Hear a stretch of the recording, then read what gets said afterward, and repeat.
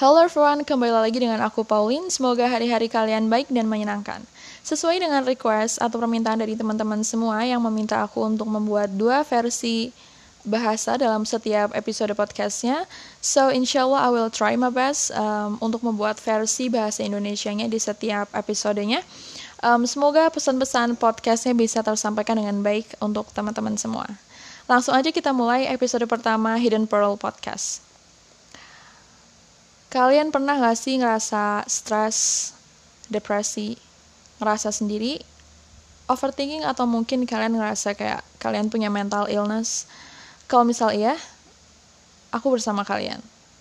Tapi di sini kalian semua harus ingat bahwa Allah itu tahu jika kalian itu lelah. Dan Allah tahu jika kalian sudah berusaha. Dan Allah juga tahu bahwa ini sulit untuk kalian. Dan Allah tidak akan pernah meletakkan kalian pada situasi yang kalian tidak bisa menghandle itu semua. Bisakah kalian membayangkan bahwa Allah berkata seperti ini? Berhenti mengeluh, berhenti overthinking. Kalian hanya membuat kalian stres. Daripada kalian percaya padaku, di mana kepercayaan kalian kepadaku? Aku mencintai kalian. Aku tidak akan pernah membiarkan kalian jatuh. Benar kan? Allah sangat mencintai setiap hambanya. Dan kalian itu lebih kuat dari apa yang kalian tahu. Kalian itu lebih pintar dari apa yang kalian bayangkan. Dan kalian itu dicintai lebih dari apa yang kalian pikirkan. Hai teman-teman, bangunlah. Kalian tidak sendiri. Ada Allah yang selalu menemani di setiap detik hidupmu. Dan jika kalian butuh teman untuk berbicara, ada aku di sini, insya Allah. Dan tahukah kamu, setiap rezeki yang kamu miliki sudah ditulis. Jodohmu sudah ditulis.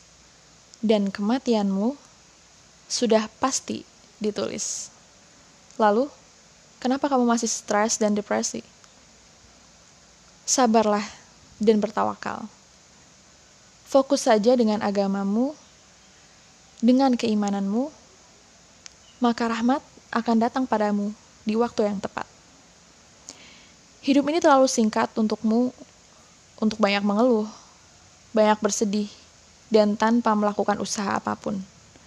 Kembalilah pada arenamu, pastikan dirimu itu selalu teredukasi.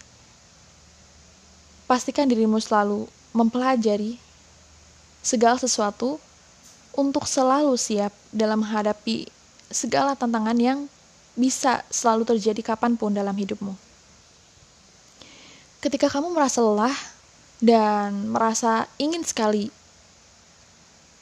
menyerah, sadarilah, pertolongan Allah itu sangat dekat. Hanya berjarak keningmu dengan sajadah. Lalu, berdoalah. Hingga kita menyadari bahwa hanya Allah lah sumber dari kedamaian. Dan kita tidak akan pernah bisa meraih suatu kedamaian dengan diri kita sendiri. Guru kita yang sangat luar biasa, Mufti Ismail Meng, mengatakan bahwa jangan biarkan apapun menghancurkanmu. Banyak hal yang bisa memberimu ujian sesering apa yang mereka mau. Tapi tidak peduli. Seberapa keras kamu jatuh, berdirilah dan mulai kembali. Itu adalah tanda seorang pemenang. Menyerah bukanlah suatu pilihan. Dan tidak ada tekanan yang dapat memberhentikan energi yang kamu miliki. Kamu itu luar biasa dan kamu layak untuk itu.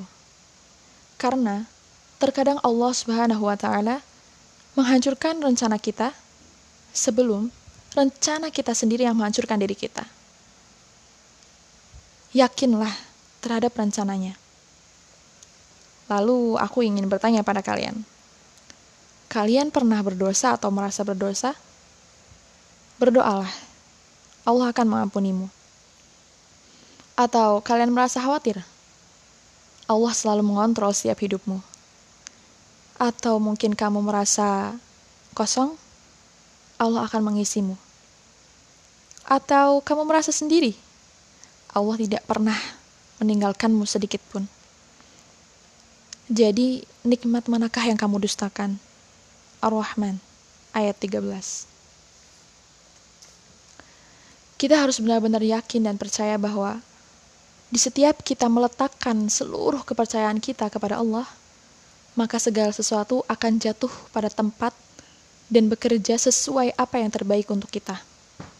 Terkadang, Allah itu membawa kita ke dalam suatu air masalah yang besar. Tapi bukan untuk menenggelamkan kita, namun untuk membersihkan kita.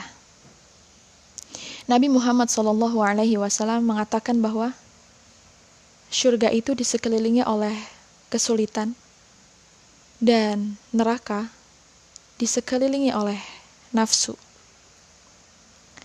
Sebelum kita akhiri episode pertama dari Hidden Pearl Podcast ini, mari kita berdoa bersama. Allahumma yasir wa la tu'asir, Rabbi tamim bi khair. Ya Allah, jadikan ini semua mudah dan jangan jadikan sulit. Ya Allah, akhiri semuanya dengan baik. Amin.